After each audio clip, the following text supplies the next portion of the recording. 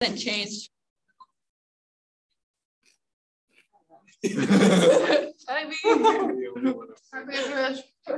so, I'm going to be talking about a research project that I did while I was in Washington. It was with the University of Washington Occupational and Environmental Medicine Department there for 2 weeks. And so they brought up me to think of a project idea. And so from different people that I talked to here in Tulsa, they've been like, oh, you live really close to the refinery.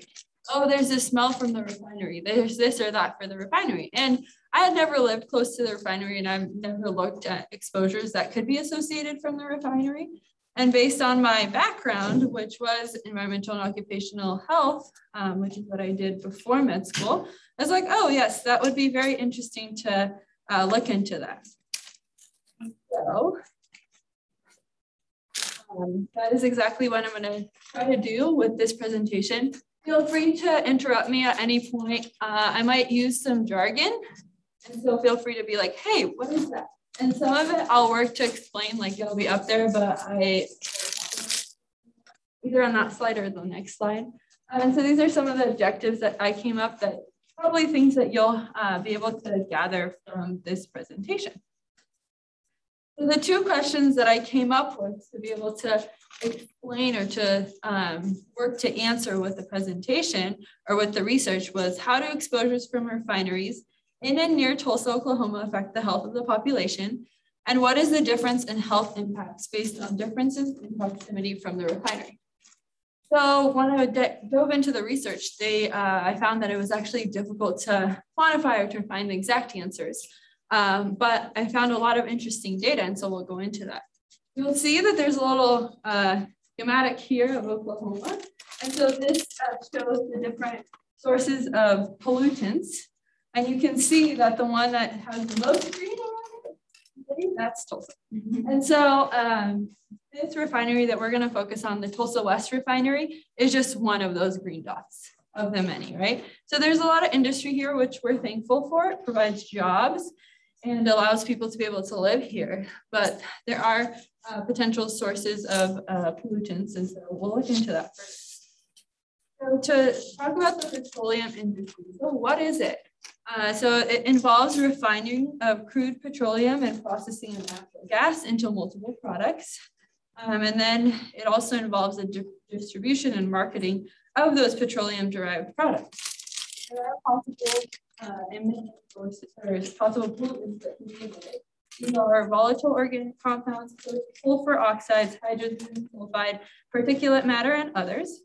And you can have these from the leakage of different parts of the process, from venting or evaporation of the raw materials, or actually from the finished products. I thought that was very interesting. And then, like I mentioned before, so there are definitely benefits that we have refining, right? People have jobs. The American Fuel and Petrochemical Manufacturers report that $600 billion are contributed into the US economy from refining. Petroleum products help to enhance manufacturing, and with the expansion of the petroleum industry, the US is able to export petroleum, and so it helps the global market as well. The big things that are produced are plastics, synthetic rubber, solvents, fertilizers, pharmaceuticals, additives, explosives, and adhesives. Talk about like the pollutants. Go by and there's like smoke. Yeah, so we'll get into that. Great question. Yes, that's exactly why I thought about this. Like, what is going on? So we'll talk about that more. This is a schematic that represents what happens in petroleum refining. Simple, right? Not really. It looks pretty complicated. So you'll see that the things circled in red are those that actually happen at the Tulsa West refinery, so right in our backyard, in addition to the lube extraction unit and the MEK dewaxing. And here is a different slide that shows exactly what happens at the Tulsa West refinery. And I cannot tell you exactly everything that happens in each process, but I know that there are specific things that can result from these processes. And here's a nice picture of the Tulsa West refinery and then the city in the background. Interestingly, the integrated crude processing rate for at this refinery is approximately 125,000 barrels per stream day. So that's a lot. So why did I look into this? So kind of like Bea alluded to, or Dr. Abraham, she said, hey, what about that huge smoke that we see sometimes? And so here's some pictures from the news from actually an explosion that occurred. So it was definitely a bigger plume of smoke that was emitted that time. So it's close to the city. We can smell it, we can see it. There are potential exposures, and there was a survey done in the West Tulsa neighborhood that was reported on February 25th, 2020 by Moran. The survey was done by Moran and Mitchell. They worked with the Alliance of Nurses for Healthy Environments. And they found that greater than 80% of the West Tulsa residents who were surveyed thought there was a problem. And more than 90% thought that they were affected by the refinery. And so this was on channel 2 and 8 News. And then Fox 23, you can see that's where I got the pictures from. So the population can be at risk. So now let's take a look, dive in. So this information is available just with the EPA. So you can just go to epa.gov. And this is the facility summary for the Tulsa Refinery West. The thing that stands out is the thing that's in red, right? So what does this high priority violation mean? And so it's for the Clean Air Act. So it looks like the refinery has been violating this standard for the EPA for 12 quarters. So that'd be about 3 years. Their penalties have been $67,500. So unfortunately, this doesn't quantify for us why exactly, or tell us why exactly they were fined. And I did an extensive search trying to find what should we be worried about? Like, what should we expect from our patients? What can fence line communities be exposed to? And I wasn't able to find anything. And then also I had other people help me, those who do this more often. So like the program director at that residency, and she tried to do a search, couldn't find it as well. So unfortunately, I don't know exactly what it is that's being violated, but what I can tell you is that these are the specific emissions that have been emitted from this refinery. And so you can see that it's reported in CAPs, HAPs, and VOCs. So HAPs are hazardous air pollutants. And so that's 187 substances which are known or suspected to cause cancer or other serious health effects like reproductive effects, birth effects, or adverse environmental effects. And the interesting thing is that these are different like industries or different factories are classified based on the amount that they emit. So there are certain pounds of pollutants that you can see up there. And so for emitting source is either a major emitting source or a minor emitting source. And a major emitting source gives off 10 tons per year of a single compound and 25 tons per year of 2 or more hazardous air pollutants. And so, we just know like, hey, this is a major pollutant source for our area, or this is more of a minor source. And I think we can kind of look at that from the big dots, right? Like, is this major or minor?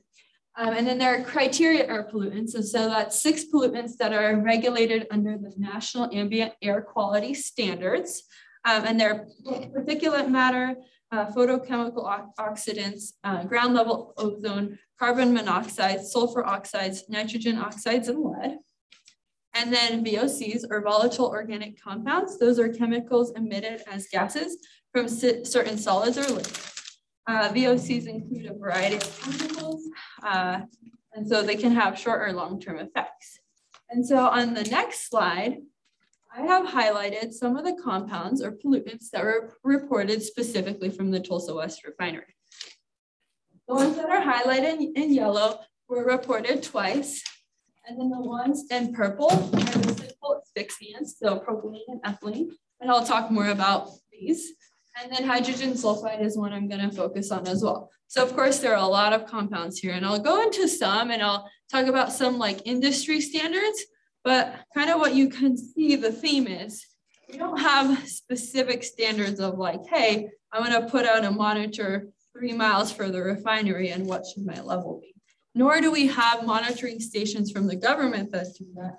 And I wasn't able to find, we have some air monitoring stations that help with PM 2.5 monitoring, but the one in Oklahoma is like on the border of Oklahoma and Arkansas. So I thought all those things were really interesting, right? I think they're important things for us to be aware of as physicians treating people and knowing, hey, what are we seeing? So to go into that, I looked up the American Congress of Industrial Hygienists, their limits. So their limits for industry are the most conservative. So these are going to be the smallest levels because they are focusing specifically just on the health of the worker. They're not taking industry and their practicalities into account.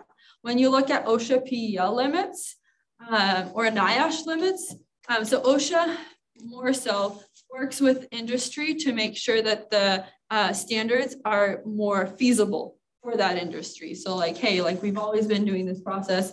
We can't really get something or it'd be really expensive and we couldn't make a profit if we tried to go at this level. And so they work with the industry to make sure that the level is safe, relatively safe. So looking at this, so you'll see for acrolein, it has a STL and a C next to it. So the STL is a threshold limit value for short-term exposure or a short-term exposure limit. And so that's the limit that you have in the like in 15 minutes. You don't want to exceed this level. And then the threshold value, so the C, is the amount that you never want to exceed.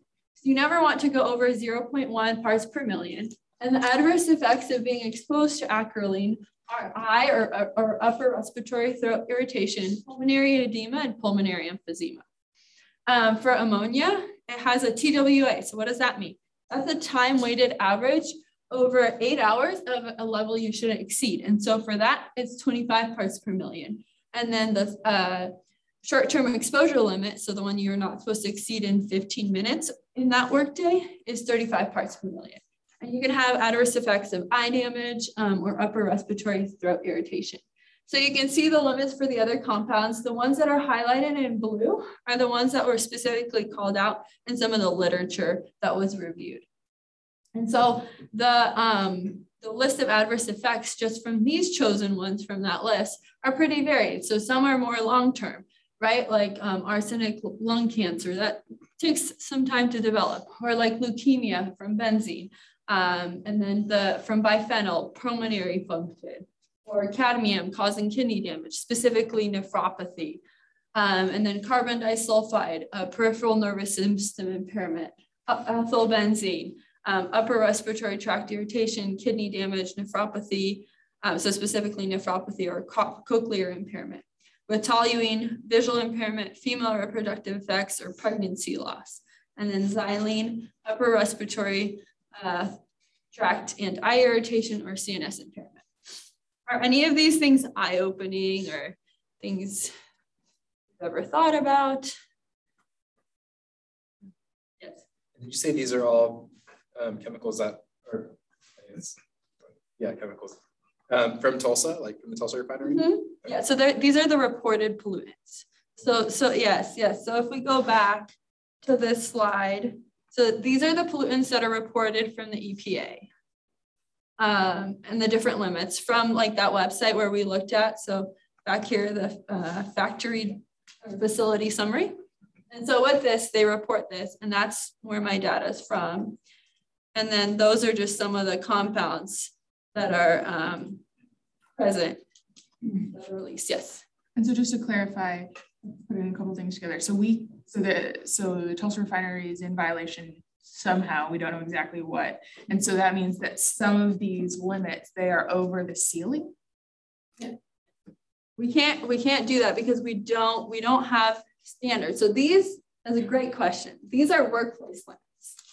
So these are limits like, hey, someone's doing a job and you go and you get air samples and you see what the parts per million of that specific compound were in that air sample. And these are some of the limits. So like, let's say you're doing monitoring for 8 hours for carbon disulfide. So in that 8 hours, you don't want to exceed 1 part per million on average. But we don't have these specific standards for like me standing like 2 miles away from the refinery because they're mixed into our air, right? And so these are just, I went back and looked at, hey, these are the values we have that like we wouldn't want to be exposed on the job in like a building that's enclosed. And so I'm going to talk more about what that means as well. Yes. Is this also set by the EPA? This is from the Industrial Hygiene Organization. So this is more conservative. So these numbers are some of the smallest numbers you'll see. If you look at OSHA or you look at NIOSH, you'll see higher numbers from them. These are like the smallest because they're focused more on worker health. Yes. So a couple of slides ago where you had the like high, like in red, the Tulsa refinery has like a high violation. What standards are they using to be able to say that? It's not workplace, right? It's no. So that's the Clean Air Act. Okay. So the violation that they have for 12 quarters, which turns out to be about 3 years. So that would be the Clean Air Act. That's kind of environmental more so. Yeah, so more environmental, more looking at, hey, these are the standards that the EPA has set forth that we're trying to protect people's health. And yeah, so we'll go into that. I thought that it'd be fun at this point to kind of take a break and be like, wait, we're talking about so many different things. So this is interesting. This is just like an ad for ammonia back in the past where it was marketed as being a cleaner with no hazardous documentation on it or anything like, hey, it's like the best thing you can use for cleaning. They had like a 5-cent coupon that I took out, but I thought that was really interesting. And now we have the hazard labels for ammonia. So things change. And like this presentation, you know, in 5 years, it can be something different. So that's the thing that's with this field. But like for cadmium, so one of the things we went into while I was there is we looked at, so there was in Tampa Bay, you can find some information about a workplace that was exceeding the cadmium limits and just the effect it had on people. But looking at the OSHA standards, those OSHA standards were created in like the 80s or 90s and they haven't been changed, although we've been finding out a little bit more information. It's just it's a very small field. Okay, so next we're gonna go into some more broader health effects and then one more detailed health effects. So simple asphyxiant, so like propylene and ethylene. These are more of a problem if you're in a confined space. If they go out into the ambient air, they're not really going to be that much of a problem because what they do is they reduce your fractional inspiratory concentration of oxygen. Hopefully there's enough oxygen in the air to overcome that. So it's not that big of a deal. But if you're in a confined space, let's say working in the wing of an airplane, this would be a really big deal. And it was one of the pollutants that was listed. And I didn't include it in this slide, but I did look at the flame that we see. So that flame actually helps to burn off some of these pollutants. And propylene is what they use to measure like how much of it was burned off. And so 99% of the propylene in 2010, when they tested that filter, was burned off. However, the efficiency of that degrades as time goes on, I learned. I'm not sure what the coefficient or how much that degrades, but that was interesting. And then another classification of toxins are the irritant airborne toxicants. And so there are water soluble and water insoluble irritants. So the water soluble ones are like ammonia and sulfur oxide, and the adverse effects can be tearing, rhinorrhea, burning of the mouth and throat. And then the water insoluble ones are nitrogen dioxide, phosgene, and ozone. And those actually cause more like longer term effects. So they affect your lower respiratory tract and can cause some possible non-cardiogenic pulmonary edema. So hydrogen sulfide was one of those listed too. That was the one that I'd highlighted in green. So it's also known as sewer gas. It has the typical rotten egg smell, which people say is, or say that it's about 0.2 parts per million. But like we know, some people can have anosmia or hyposmia. This is not the best way to detect this. Please do not rely on that. So for high exposures, you can have rapid loss of consciousness that can lead to death. Exposures, you can have pulmonary edema or acute lung injury. For low levels, you can just have some airway or irritation, burning eyes, and then also some headache, dizziness, nausea, and vomiting.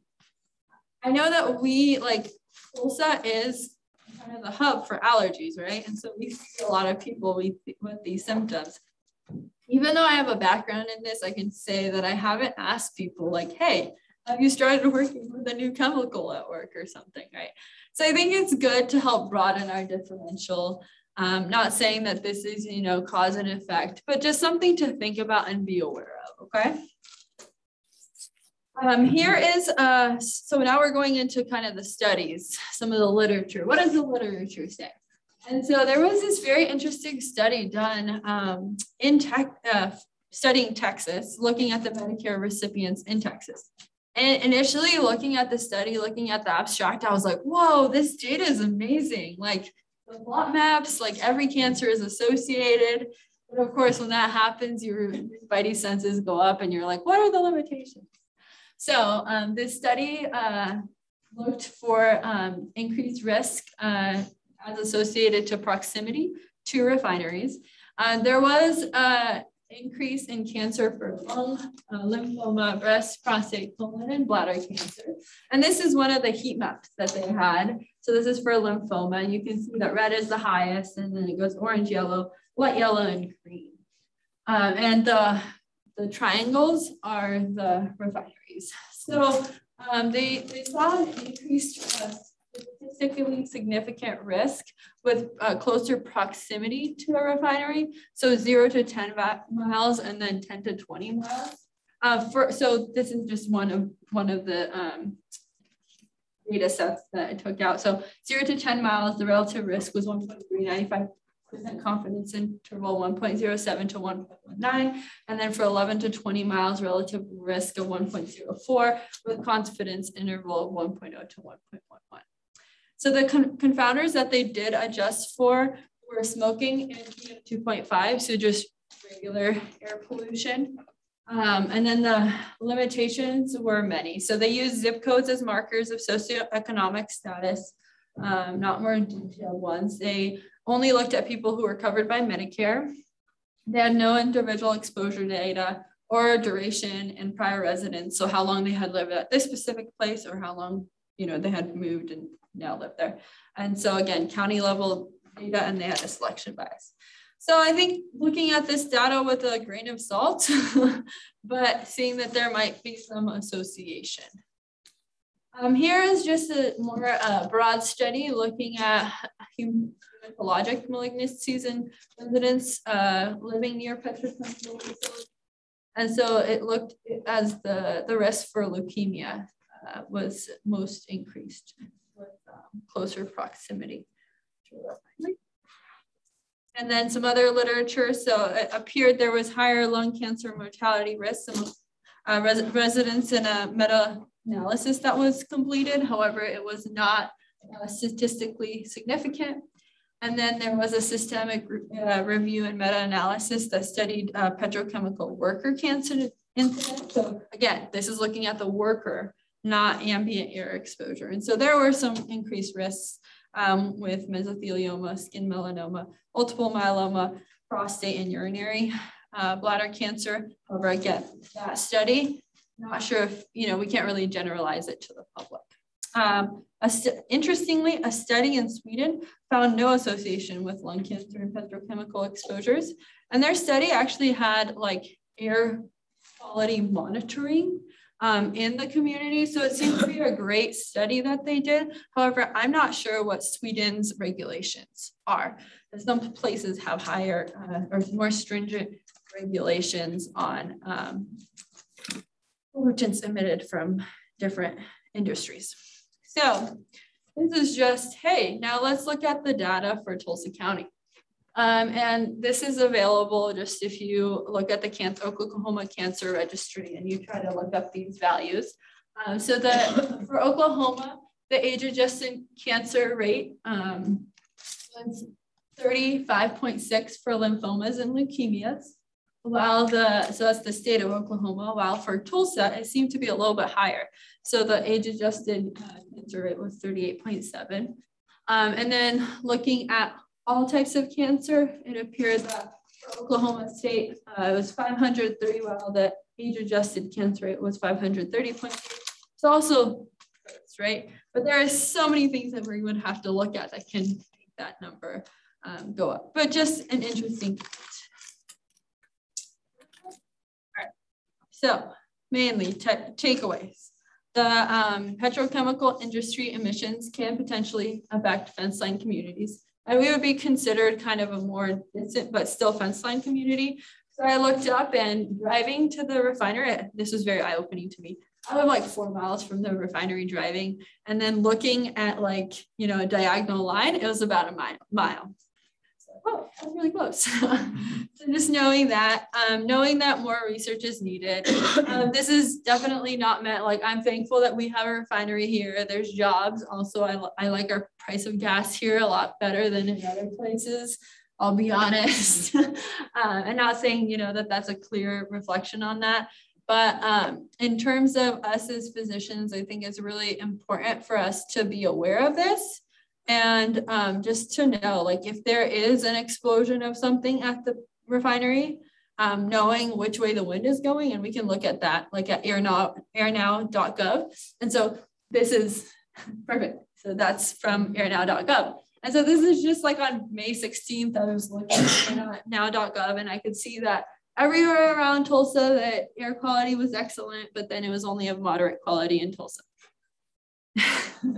Again, lots of things that can contribute, but being aware of that and looking into, or having that in your differential is something that can potentially, you know, maybe there's something that people, they don't have to exactly have a, like be at a certain limit, but some people can be hypersensitive to certain compounds. And so they don't even have to be like at a high level for them to feel an effect. And so being aware of that is important. More air monitoring would likely be helpful in Tulsa if we had the opportunity to do that. And then quantification of pollutants is not done for environmental exposures, and mapping is needed. So there's this concept called dispersion mapping. There are quite a few people who like specialize. So there are like ACMED and environmental medicine physicians who specialize in air effects. And so talking with them, they have a lot of insight, but again, it's something that would need a little bit more than 2 weeks to get into. The Tulsa population is likely affected, although the severity is difficult to determine. And there's a lot of further study potential. So with the research completed, there was this thing found called toxic oil syndrome. So more research into that is needed. Also, there may be an autoimmune disease linked to petrochemical exposure. No, not sure, can't say that either. So there's a lot of ongoing, so I mean, doing more literature searches and looking into this if this is something you're interested in. But I think overall, like takeaway for all of us, being aware and knowing that there are certain chemicals that people can be exposed to on the job or in their hobbies or in their ambient air that can affect them. Questions? You know how this, and if it does, affect the water supply at all? Great question.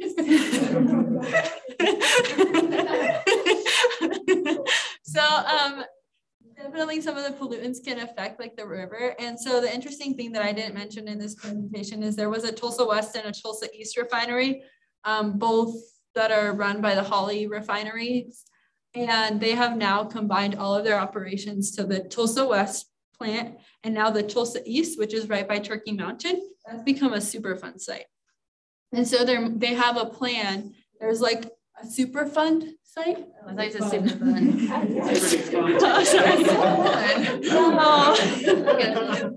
So Superfund site is when a site has a lot of pollutants there and they have to do remediation so that they have to clean up the environment because it's not really safe for people to play on, live on, or work on.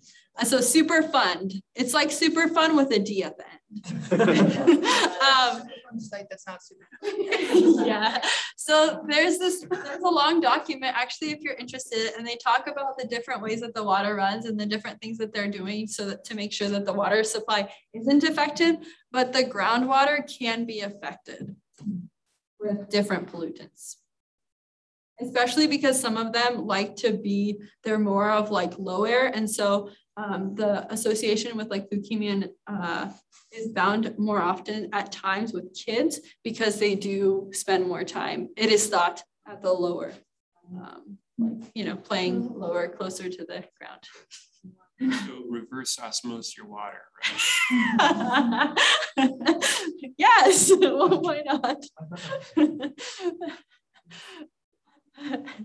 Any other questions? Yes. I guess I'm still like stuck on the violation that Tulsa's had for 3 years. That so can you speak to me more about that? Like, so I was very surprised with that too. I'm like, hey, that's like the amount of time that I've lived here.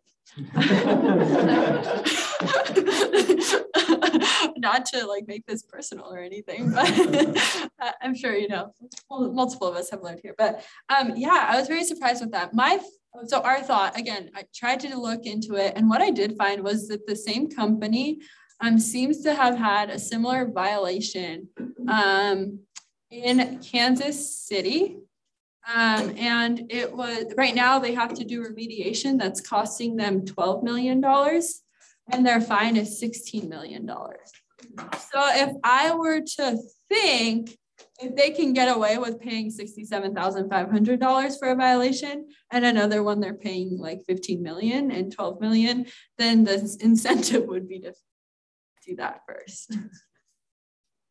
And again, I don't know, I really don't. And like, even for me, I looked at that first. So when I was presenting this at first, I'm like, I have no idea what this is like me being just super honest, because I feel like I learned a lot from doing this project and doing this research. And I was like, there's CAA, CWA. I'm like, I don't know what this high priority violation is for. And the director, she's like, yeah, so that stands for Clean Air Act, and that's the Clean Water Act. Naturally makes sense.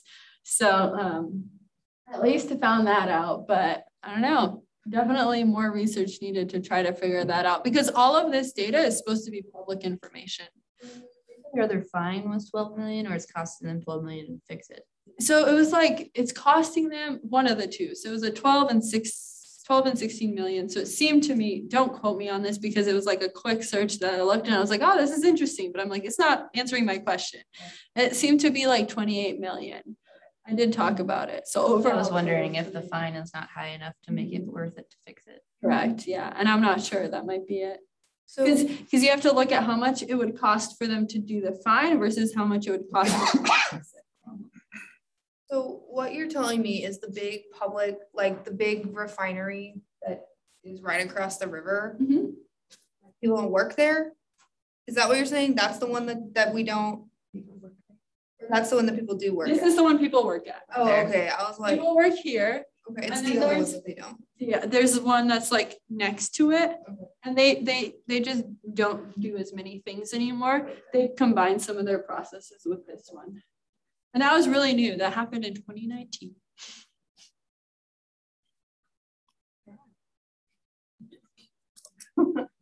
Huh? No, nothing. Right around COVID, yes. Well, so I'm just curious, in this vein of the violation. So do you have, because now I'm curious. About this. Yes. You're serious.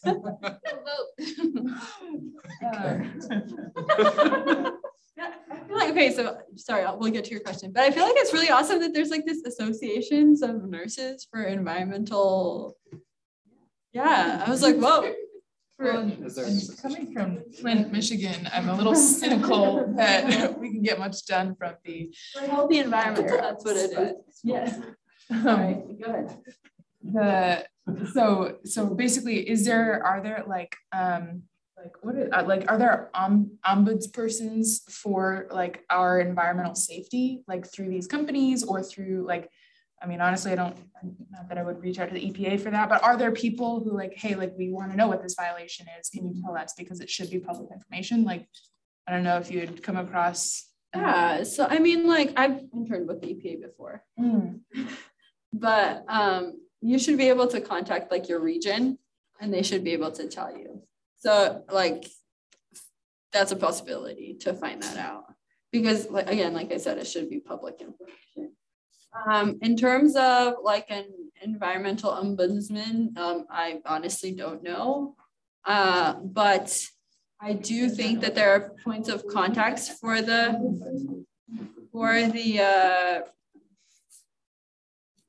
industry and for that company. However, like in all the articles that I read, and interestingly, like there are a lot of like newspaper articles about this, like Tulsa World, different news things, even more than I shared about. But every time they just say that the company chooses not to talk. And so the company doesn't have to talk. It's the information that's public is the EPA stuff. Mm-hmm. Have you ever seen Aaron Brockovich? I think I've seen parts of it. I don't know if I watched the whole thing. But Tar Creek, have you guys seen Tar Creek? No, I haven't seen it. Yeah, so it's about Pitcher, Oklahoma. I visited Pitcher. Oh, Oklahoma. Pitcher's creepy. Pitcher's really creepy. Anyways, I'm happy that there was good discussion, you guys. Hopefully